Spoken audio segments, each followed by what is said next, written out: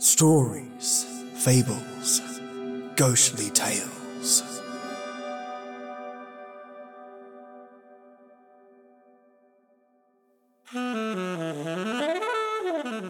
Can you make a bet with death and win? That, my lovely listeners, is exactly what we'll be listening to today. Brought to your much deserving ears is an episode from the Suspense series of the Old Time Radio. And this particular episode was a joy to clean up.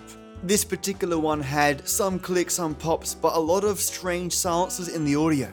But I found them and reduced them down to a little blip. I'm like a noise detector now. And I've been able to find Suspense OTR's common detectable faults. To summarize, this might be the most polished Suspense OTR episode I've ever done. But you let me know. Before we jump in, for all those wondering about last Friday and missing an episode, well, my computer blew up, and the CPU fan shattered due to old age and getting caught on a metal heatsink. Either way, I just installed a sexy new liquid cooler, and I have some super duper quiet fans coming in, so I'll be able to record in complete silence. So yeah, all is good now. Speaking of good things, are my amazing Ode Night Tea Titans. Matthew J. Bauer, Bone Dice. There is a tale of a man who owned 2 dice tarnished brown and white, who would travel from town to town wagering a bet that few would take. Those that would take the risk would put their lives on a course of paranoia, deceit, and unscrupulous survival. The power the dice held were never known, only speculated. And it was in rolling these dice that the men or women, or children, foolish enough to gamble, would stake their lives on. The dice would roll, and the 2 die that appear, added together, represented the months they had left to avoid death. Avoid it and you'll earn a pair of die yourself, and much more. But no one knows what much more really is, because no one's ever come back from that bet. So, would you roll the dice? Maya, Ace of Blades. A gambler, a drifter, and all-around nifty thrifter, the Ace of Spades is a character that at times seems bigger than life, and despite her gracious reputation, she is impossible to pin down. At first they hear her name and wonder what the hubbub is, thinking to themselves, as all laypeople do, that this mere moniker only alludes to a name without substance, without merit. How wrong they are, as people who are wont to think this way often are. An assassin with a smile, Ace of Blades takes your bets and holds you to it, and should you fail to pass her challenge, then she'll hold you to your failure in a more physical manner. 3 golden blades are her calling card, and each bet is unique to the individual. If you meet her, would you take that risk? Solstra, Thumbtack. There is nothing worse than making a bet with someone who just never gives up. I mean, never stops hounding you for the littlest of bets. But you see, there is someone in this world who hates the limelight, hates the big deals, the insane commission with the insane risky business. Welcome, of course, the Thumbtack. Small in stature but great in speed, Thumbtack specializes in chasing up on deals that are smaller than most, and is even known to enforce principles of a bet for a small fee.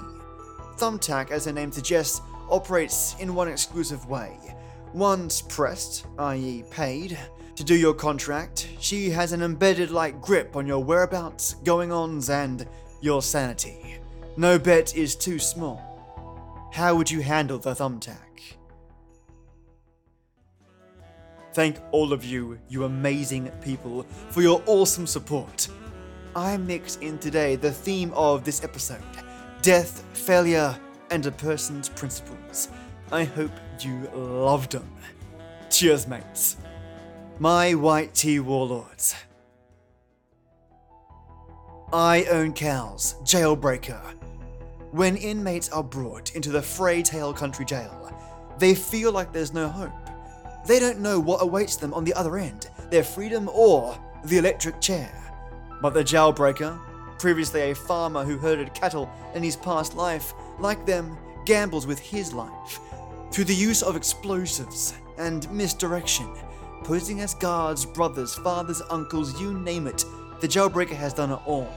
Espionage and planting seeds of freedom, or as he calls it, dynamite, in key areas during his scouting of jails. Rest assured, when freedom calls, the jailbreaker is picking up that phone. Lee Bauer, Slip Disc. There are few people that know Slip Disc, and even fewer that understand his talents. Slip Disc is the man you call upon when you need cards shuffled in a way that, even at point-blank range, you can't detect the sleight of hand. Well known for showing you a king in one hand and a queen in the same hand seconds later, you'd swear that sort of card trickery is impossible. You grasp his wrist, futilely wondering where he hides that second card, and all you have to show for it is a one-way ticket out of the casino. Slip Disc to the underground world is a silent assassin of rigged games, and his talent will have you bleeding money throughout the night. Thank you both for being awesome and supporting the show, mate. Today I wanted to make yours a little more adventurous and out there. I hope you enjoyed them. And of course, my Earl Grey enforcers, Chad Warren, Joss Heather, Lorraine Crisanto, Paige Marchini, Peter Raffelli, Tasha Moncrief, Christina Boyd, and Divided by Zero. Thank all of you for your support. Every single episode and donation gets me that bit closer to doing some awesome work, and you're all part of that, so thank you. Now turn off the lights, get cozy, and let's listen to someone rolling the dice with death.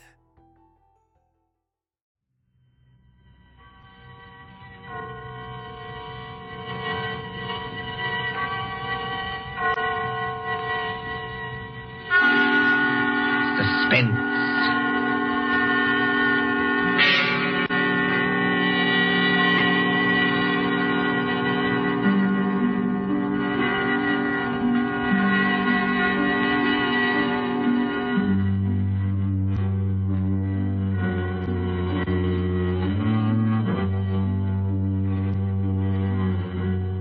The thrill of the nighttime, the hushed voice and the prowling step, the stir of nerves at the ticking of the clock, the rescue that might be too late, the crime that is almost committed, mystery and intrigue and dangerous adventures.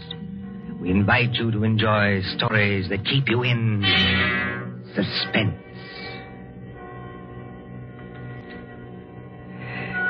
Can a man stake his life against $25,000? Can another and cleverer man track him down like a hunter, stalking his prey and kill him within 5 hours? Can you make a bet with death and win?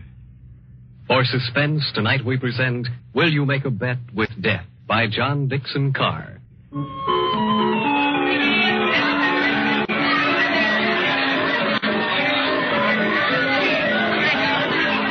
Coney Island on a summer day. There's the beach, bright-colored with bathing suits. There's the boardwalk, all straw hats and summer dressing. There's the Ferris wheel and the roller coasters. There is all humanity eating hot dogs and having a good time. And over there, beyond that souvenir shop, is the haunted mill. You get into a little boat. You float through a narrow tunnel into the dark while witches scream.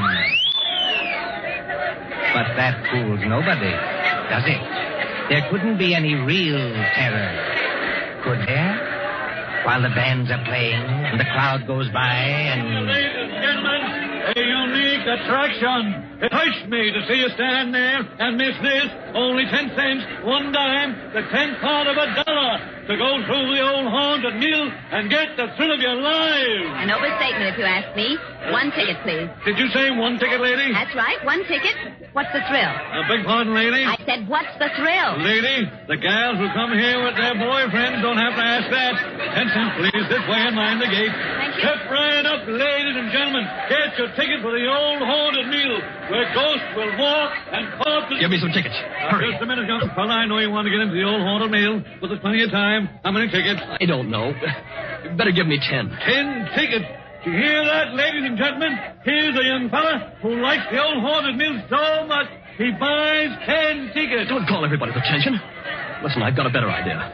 whatever boat comes after mine, Yeah? I'll give you an extra $1 to send that boat through empty. Now, what's the matter, son? The cops ain't after you, are they? No. It's nothing like that.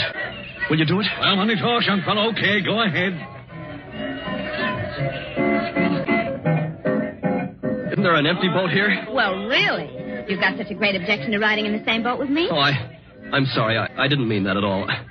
Don't misunderstand. Then you'd better get in if you want to go. This boat's starting to move. Yeah, I better sit down. You certainly had. Look here, I want to apologize. That's quite unnecessary. This place is rather childish anyway, isn't it? Yes, isn't it? But I've seen everything else, so I may as well see this. Here we go in the dark. What was that? One of the ghosts, I imagine, from a machine. It sounded like him laughing. There isn't anybody in the boat behind us, is there? I can't see. It's pitch dark. Listen, Miss... My name is Andrews, Betty Andrews, if it's customary to exchange names in a place like this. Mine's Pendrell. Bob Pendrell.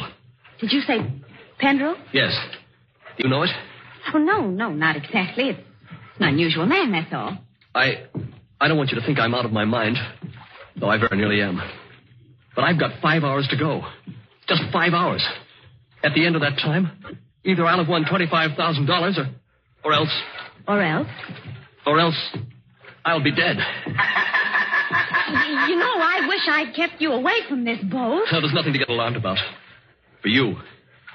I can't tell you much, but I had to tell somebody that or I'd have started yelling. There's just one other thing. Is there?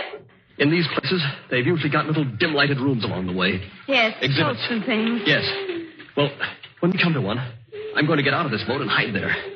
Just don't get alarmed, and don't tell anybody when you go out. Why should you do that? I think I see a light ahead. There is a light, but... Dim, too. That's all for the good. Yes, we're coming around the corner. Look, I'm going to have company when I get off. A waxed dead man on a pile of straw. Oh, I hope I can stand these noises. Goodbye, Betty Andrews. I wish we'd met at a different time. Mind the boat! Here, what are you doing? Getting off, too? Don't be an idiot. What's the idea? You need looking after, Mr. Pendrell. And if we must hide, I suppose this is as good a place as any. I won't have it. Quick. There'll be more boats along. Over behind that dead man on the straw. He'll hide us. Hurry. Well, Now, Mr. Pendrell, in the queerest place I ever get into, please tell me what this is all about. I can't tell you. You said it yourself. If you don't tell somebody, you'll go crazy. Maybe you're right. It's against the strict terms of the bet. But this is the last day.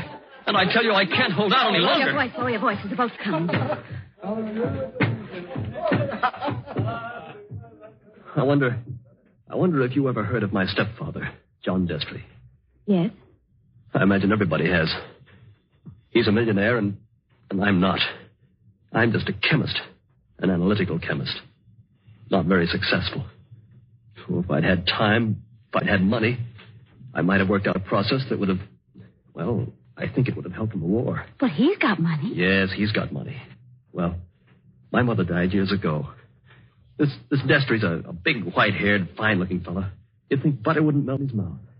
He's got an apartment in the East 60s, secretary, I never met her, valet, cook, that kind of thing.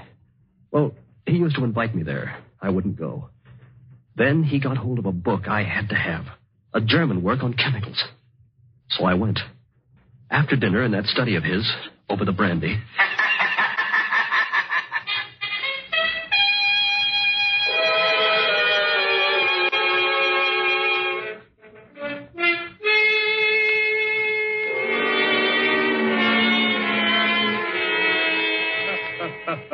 Oh, my dear Robert, you're quite welcome to the boat. Don't mention it. Oh, what do you think of this brandy, by the way? It's excellent, thanks. Yes, I thought you'd like it. And now that we're all relaxed, comfortable after dinner, tell me something.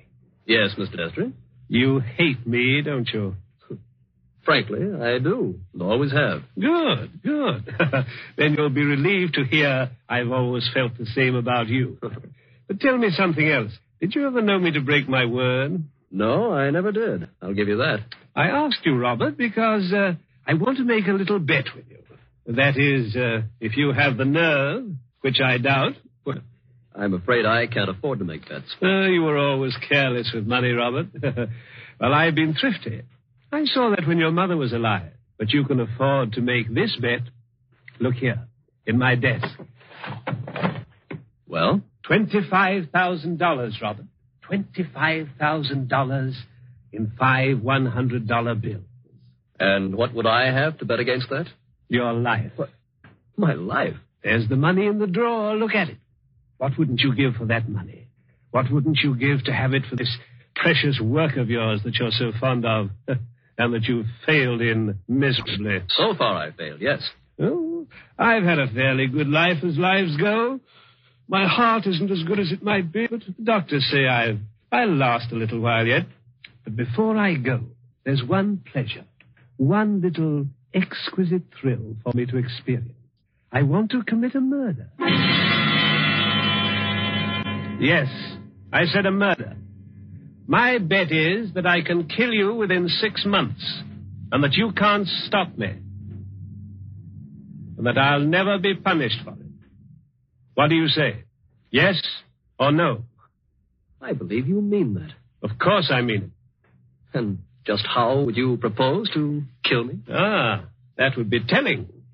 You know, if I had time to think this thing over... There's no thinking it over. Now, yes or no? Yes. You must need the money badly, Robert. I do need it. But oddly enough, Mr. Destry, that isn't why I'm doing this. No? No. I want to show you can't play the Lord Almighty and get away with it. Are you challenging me? Yes. You don't think I can do it? I know you can't. We mustn't get excited, Robert. There will be conditions to the bet, you understand? What conditions? First of all, you'll never mention this matter to anyone. All right. That seems fair enough. You'll remain within the city limits of New York for 6 months. You'll spend at least 1 hour of every day walking the open streets alone. All right. You'll spend at least 1 hour every evening in your own room alone. I may come to see you, or I may not. Trying to scare me already, are you? Finally, you'll write out a little note and give it to me. There's pen and paper on the desk in front of you. Write it now. Let's hear what I have to write before I do anything like that. You will write, I am a failure. You can't stop harping on that, can you? I am a failure, and this was the only way out. I wouldn't have done it otherwise. A suicide note? Yes. I intend to use it when I operate. And if I won't write it? Then there's no bet. All right, I'll do it. It's now, let's see, 9 o'clock on the night of January the 10th. If you're alive and not in a madhouse... Does that go into the bargain, too? Yes. At 9 o'clock on the night of June 10th, given those conditions, you will receive $25,000. Can't you hear the dice rattle, Robert? You're playing with death now. I know it. Aren't you going to finish your brandy? No, thank you. Oh, then pour it back into the decanter. You heard me. Pour it back into the decanter. If you were as careful as I am, you wouldn't be where you are now. That's right. Always be thrifty. I can promise you, by the way, that you'll always be perfectly safe as long as you're in this apartment. But that's the only concession I make. I notice your hands are steady at the moment. I wonder what they'll be like a month from now.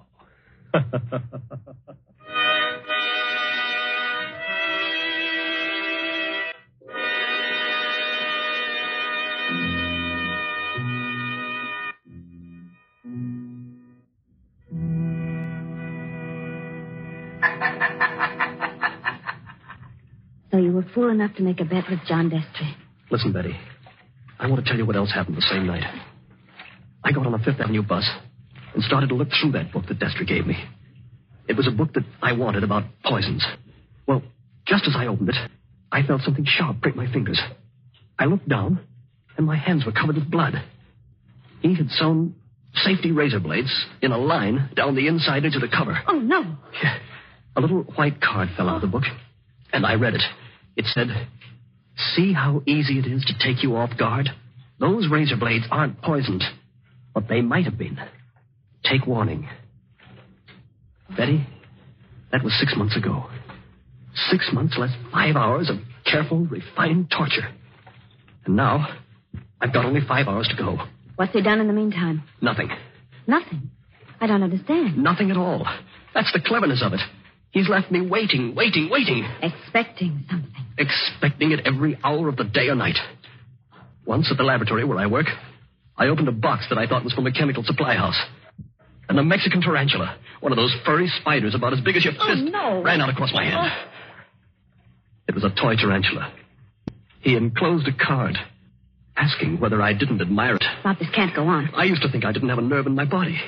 I could hold the test tube at arm's length absolutely steady for minutes at a time. Now look at me. Don't, please, don't. But the waiting's almost over now. Walking the streets, wondering who's behind you.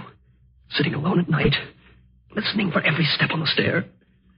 He's got very little time left now, and he's got to do something. The question is, what's he going to do? Well, maybe he doesn't mean it. Maybe he's only doing it to scare you. And lose all that money? Oh, you don't know my stepfather. Listen. Huh? I don't hear anything. That's just it. There's no sound of running water. The boats have stopped. Then we're all by ourselves in here. Or with him. Yes.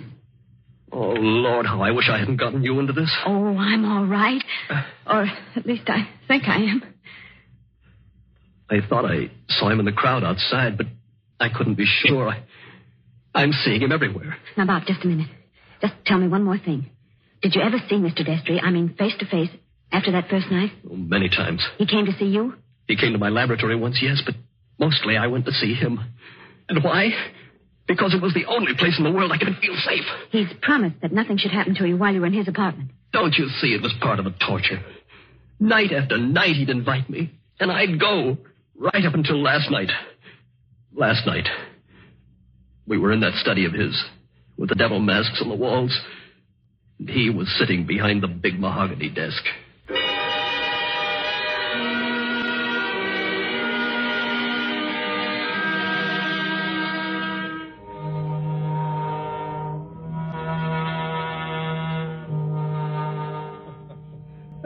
My dear Robert, I'm pleased and even touched to have you here on the last night before you... Why don't you say die and get it over with? Oh, well, let's not say die. No? The clergy contend that we never die. We only change. Now let that be a consolation for you. Must you be going so early? There's that 1 hour at home rule to our bet, if you remember. I remember. You're keeping to the rule. Yes, and I mean to beat you at this if it's the last thing I ever do. The last thing I ever do. That's an unfortunate choice of phrase, Robert. My boy, you haven't a chance.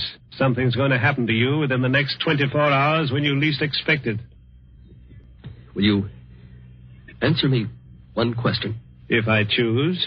Have you decided how you mean to kill me? I decided that 6 months ago. And you still think you can get away with it? It's a method which has never been known to fail. I give you my word of honor on that. Is it sudden? Yes, and no. Wouldn't you like to know what it is? Good night, Mr. Destry. I think I'd better be leaving. No, my dear boy, you mustn't go yet. Sit down.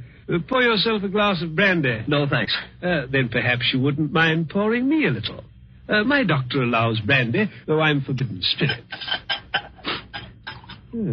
I notice your hands are shaking quite a good deal. They weren't like that 6 months ago, were they? No. You were full of confidence then. Oh. And it grieves me to see you waste tobacco by lighting a cigarette and putting it out immediately. Oh, it's no use lying to you. But I'm going to beat you just the same. You wouldn't like to back out now? After what I've been through? You'd still have your life? I'll keep it, thanks. That's very unwise of you, Robert. Still, you must decide. Oh, I was expecting my secretary a little later to dictate some letters. But now, I think I'll leave her a message that I've gone to bed and turn in myself. Tomorrow is likely to prove an interesting day for both of us. Here's your hat. Here's your briefcase. And let me wish you a fond, peaceful, and happy good night.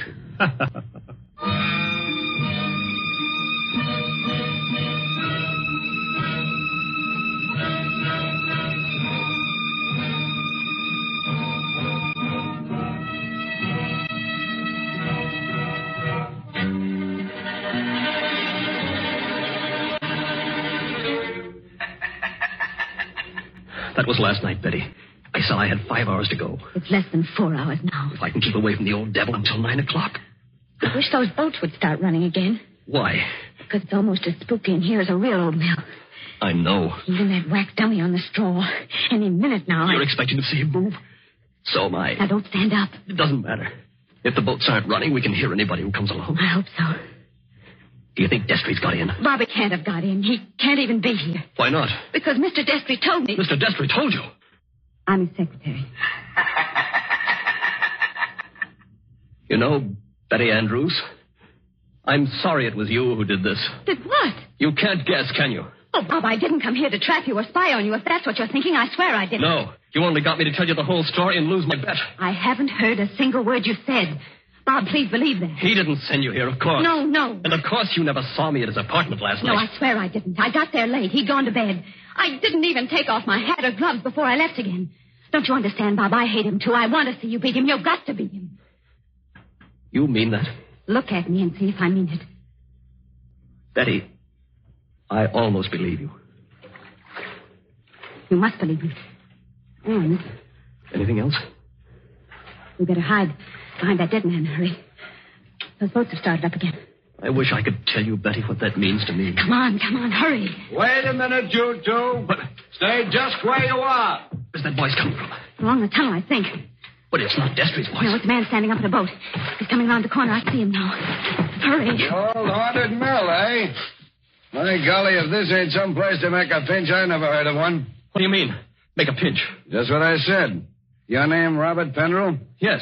Who are you and what do you want? Police headquarters. You're to come along with me. I want to see you over in New York. About what? I wouldn't know, Letty, but it might be about the murder of John Oh, Destry. no. Did you say the murder of John Destry? That's right. Somebody poisoned him last night with mercury cyanide. I wouldn't have got you at all, maybe, if the barker outside there hadn't thought the cops were after you to start with. Betty, Yes, Bob. he's beaten me. He hasn't beaten you. Oh, yes, he has. And I know now the weapon Destry was going to use in killing me. What weapon? It never fails. The electric chair. You mustn't talk like that. Don't you see? He never once intended to kill me in the way I thought. Are you coming quietly, Mr. Pendrell? Just a minute. He's poisoned himself. But he's left evidence to show I did it. He's killing me the worst way possible. He's won the bet. The money doesn't matter now. If I'm in the death house for murder, what use have I got for all the money in the world?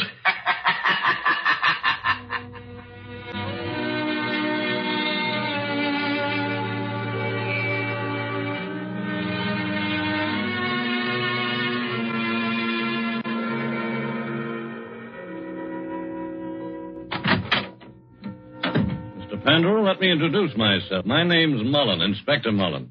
It's a pleasure to meet you, Inspector. It's a pleasure to be safe again. I've had you brought here to my office for a little quiet talk. You're in a jam, son. I want you to realize how bad it is. You think I don't realize it? John Destry was poisoned with mercury cyanide administered in a glass of brandy. And only my fingerprints were on the glass besides his own. I can guess. Mr. Destry's body was found this morning lying behind the desk in the study. There was an empty glass with traces of brandy and cyanide. We haven't had the full autopsy report, but the smell of that stuff is pretty distinctive. Tell me, you're a chemist, Mr. Pendrell. That's right. The boys find that 8 grains of mercury cyanide are missing from your laboratory. Where he visited me a month ago. And in your briefcase, which you took away from his apartment last night... He handed it to me. I remember. We found over $1,000 in cash. Now, take a look at this note. You ever see it before? What? Yes. I wrote it. You admit that? Yes. It says, I was a failure, and this was the only way out. I wouldn't have done it otherwise. Where did you find it? Torn up in little bits. You started to write a confession, and then you couldn't face the consequences. But you shouldn't have left the pieces behind. You're intimate, my boy. Unless... Unless what? Now, if you'd like to confess here and now, and maybe we did a little deal about second-degree murder... Oh, Inspector, why bother to string me along? What do you mean, string you along? There's no second-degree murder on a poison charge. It's the death house and nothing. He saw to that. Too bad you had to go and kill him, son. Didn't you know he had an aneurysm? A what? Fatal heart disease. He said that he had heart trouble, but... Heart trouble. His doctor says he couldn't have lived 8 or 10 months anyway. And you might have got something in the will. So that's why he did it. Did what? Killed himself. You still stick to that crazy story you told the boy? He's going to kill me, isn't he? With 3,000 volts of electricity. Inspector Mullen. What are you doing here, Sergeant? Didn't I say I wasn't to be disturbed? All the same, Inspector, I thought I'd better do it. There's a young lady here, a Miss Betty Andrews. I think you'd better see her. I'll see her when I'm good and ready. And I think you'd better see her, Inspector. We've just heard from Mr. Destry's lawyer. Well? He said that young fellow there, Mr. Pendrell, inherits $25,000 in Mr. Destry's new will. Did you hear that, son? Do you see what you'd have gotten if you hadn't gone and killed him? He was keeping his promise, that's all. A fine lot of good it'll do me now. But look, Inspector, I've just talked to the medical examiner, and he says there's no poison in Mr. Destry's body.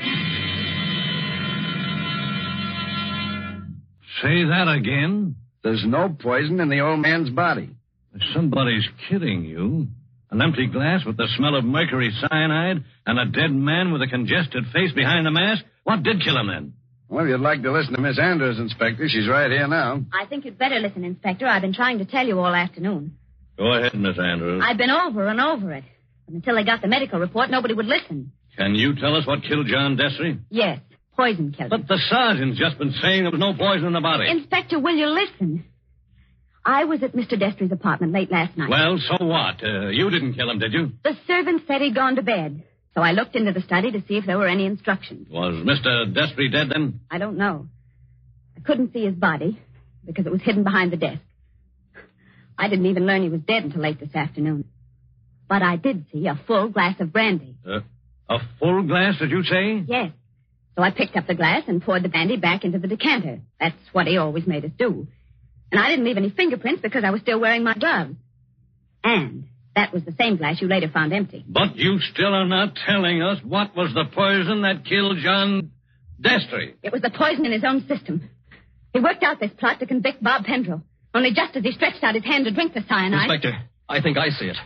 It was his last great hour.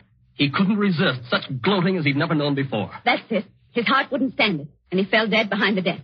And I think if you study the expression on his face, you'll find he died laughing.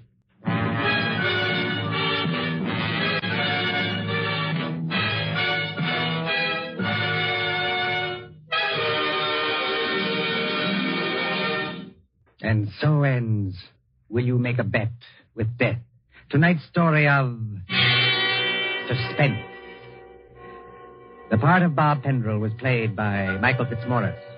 Betty was played by Leslie Woods. John Destry was played by Nicholas Joy. And in supporting roles were Ted DeCorsia and Charles Slattery. Again next Tuesday at 9:30 p.m. Eastern Wartime. A story dedicated to the thrill of the nighttime, the hushed voice, and the prowling step. Another adventure in suspense. William Spear, the producer, Mark Slobe, the director in the absence of John Dietz, and John Dixon Carr, the author, are collaborators on Suspense.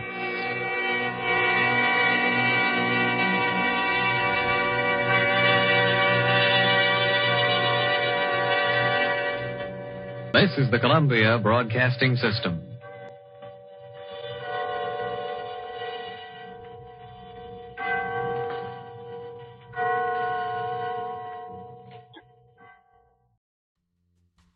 Wowza, what an awesome suspense episode. I must say, I have a soft spot for suspense OTRs. They generally have fantastic writing, realistic characters, and above all, marvelous acting. The catch, of course, is that the audio is usually really challenging to repair, but when it's cleaned up, it's like sinking your teeth into a prime rib steak. Unforgettable, mates. I hope you enjoyed listening to this OTR. If you get a chance, send it to someone you know, they might love it. And lastly, if you have any spare time at all, swing on by my Patreon page and show the podcast some love. All of your support goes into the show and not my personal spending account. And of course, a big thank you to those that already support the show. Also, whilst I'm thanking my lovely listeners, a big thank you to all of you that reached out to me via email regarding my well-being. That was really touching. And my exploding computer. to all of you lovelies, I'll be responding to you Tuesday, as I'll have some time allotted on my day off to do just that. Take it easy, you brilliant people, and as always, till next we meet.